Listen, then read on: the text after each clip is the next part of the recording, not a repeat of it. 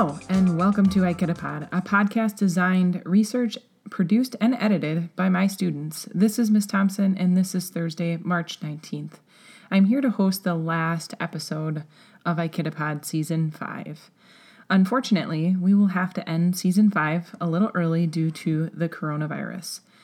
We usually run the podcast until the Red Lantern is awarded, but our school district made the decision Sunday evening, based on recommendations from medical professionals in the area, that schools should be closed starting Monday, March 16th.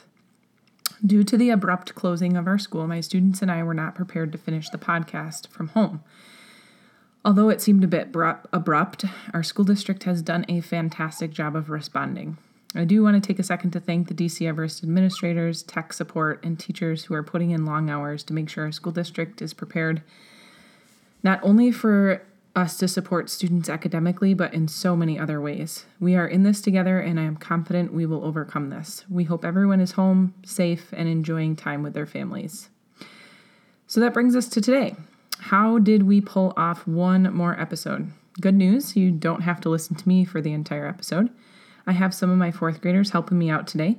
Our school district is treating the days this week as snow days. We had some left over because, well, we had a lot of snow, but it never ended up on a school day, and we have some built in.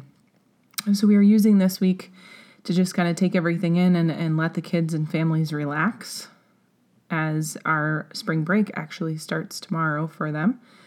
So I had to, with that, my students have not started their home learning or their e-learning yet. We are a one-to-one district with iPads, so they have access, but they aren't actually needing to look at that yet. So I had to put out an all-call to my students, which some of them are not on their iPads this week and haven't seen the all-call, but and I'm glad that they are off playing and being kids. But anyways, I did have multiple volunteers. I have had a couple of different families work together to get this episode recorded. So you won't just hear my students, you won't just hear me, but you will also hear some of their family members as well. How cool is that?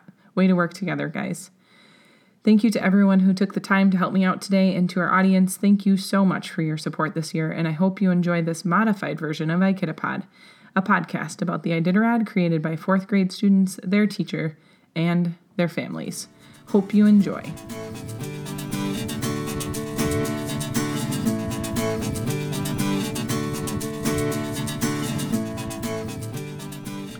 Welcome to the race update, the moment we have all been waiting for. Since the beginning of Iditarod 2020, we have a winner. The winner of the 2020 Iditarod race, the last great race, and maybe the last sporting event still going on this year, is Thomas Werner of Norway. Thomas is a 47-year-old, and he was born in England.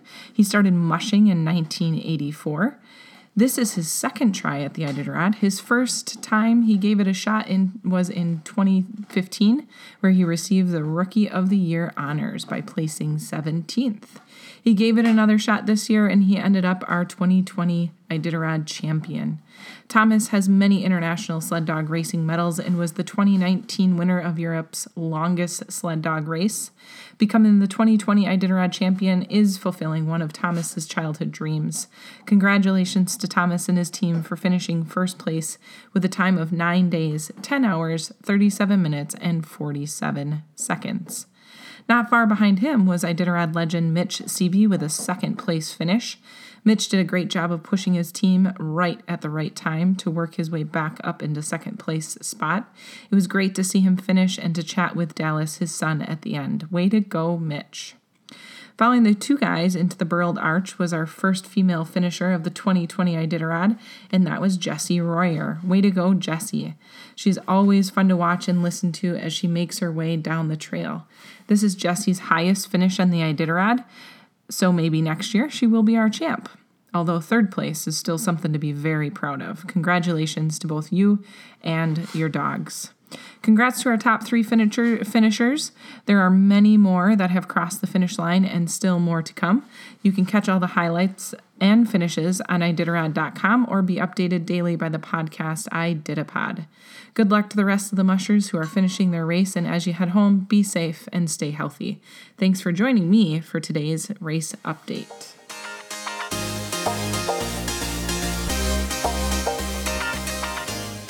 Hi, and welcome to Meet the Musher. And my sister Morgan will be tuning in with us today. And we will be talking about Meet the Musher. And the musher we will be talking about is Peter Kaiser, and he is in 14th place at this moment. And he was born in Bethel, Alaska, and in 2005 he worked for Nick. And he's been mushing since a kid. Also, he enjoys boats, fishing, hunting, and more. But anyways, thanks for tuning in on Meet the Musher.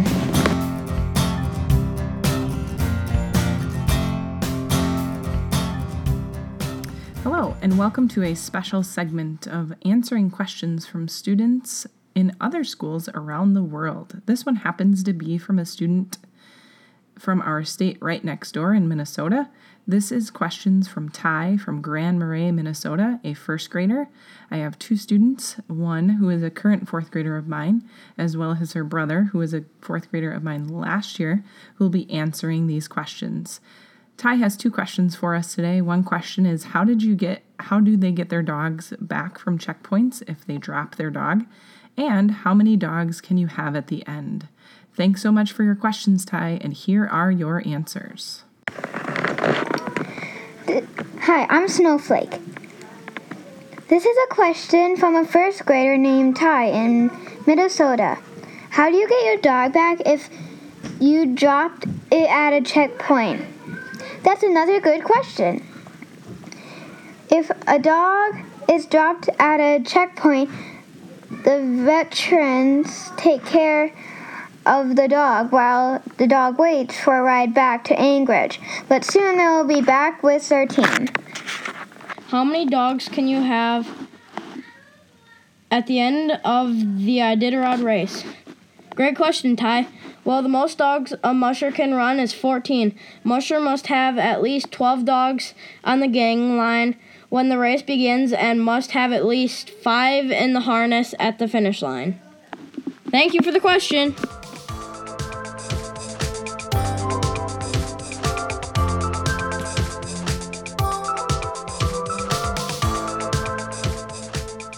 This is the end of our episode and unfortunately the end of our season. Thanks again for everyone who tuned in this season. Please keep us in mind next year for your Iditarod updates and news. We had a blast this season and are sad to see it end so quickly. Good luck to the rest of the mushers, and please use Iditarod.com and listen to our friends over at Iditapod Podcast and Alaska Public Media, where you get some great race insider information from some pretty awesome hosts, Casey Grove and Zachariah Hughes, as well as others from Alaska Public Media, giving you a much closer look at the race. You can get the podcast at the same place you found us, and it's free. We want to pay a special thanks to Iditarod.com, the mushers, and most importantly, the dogs. Thank you to my students who used their snow day, I'm using air quotes here, to research and write and record their segments today. Also, a big thanks to the family members that helped them out. Everyone, please stay healthy and enjoy the rest of the race. Thanks for tuning in to Season 5 of Ikitapod. Tune in next year for another season.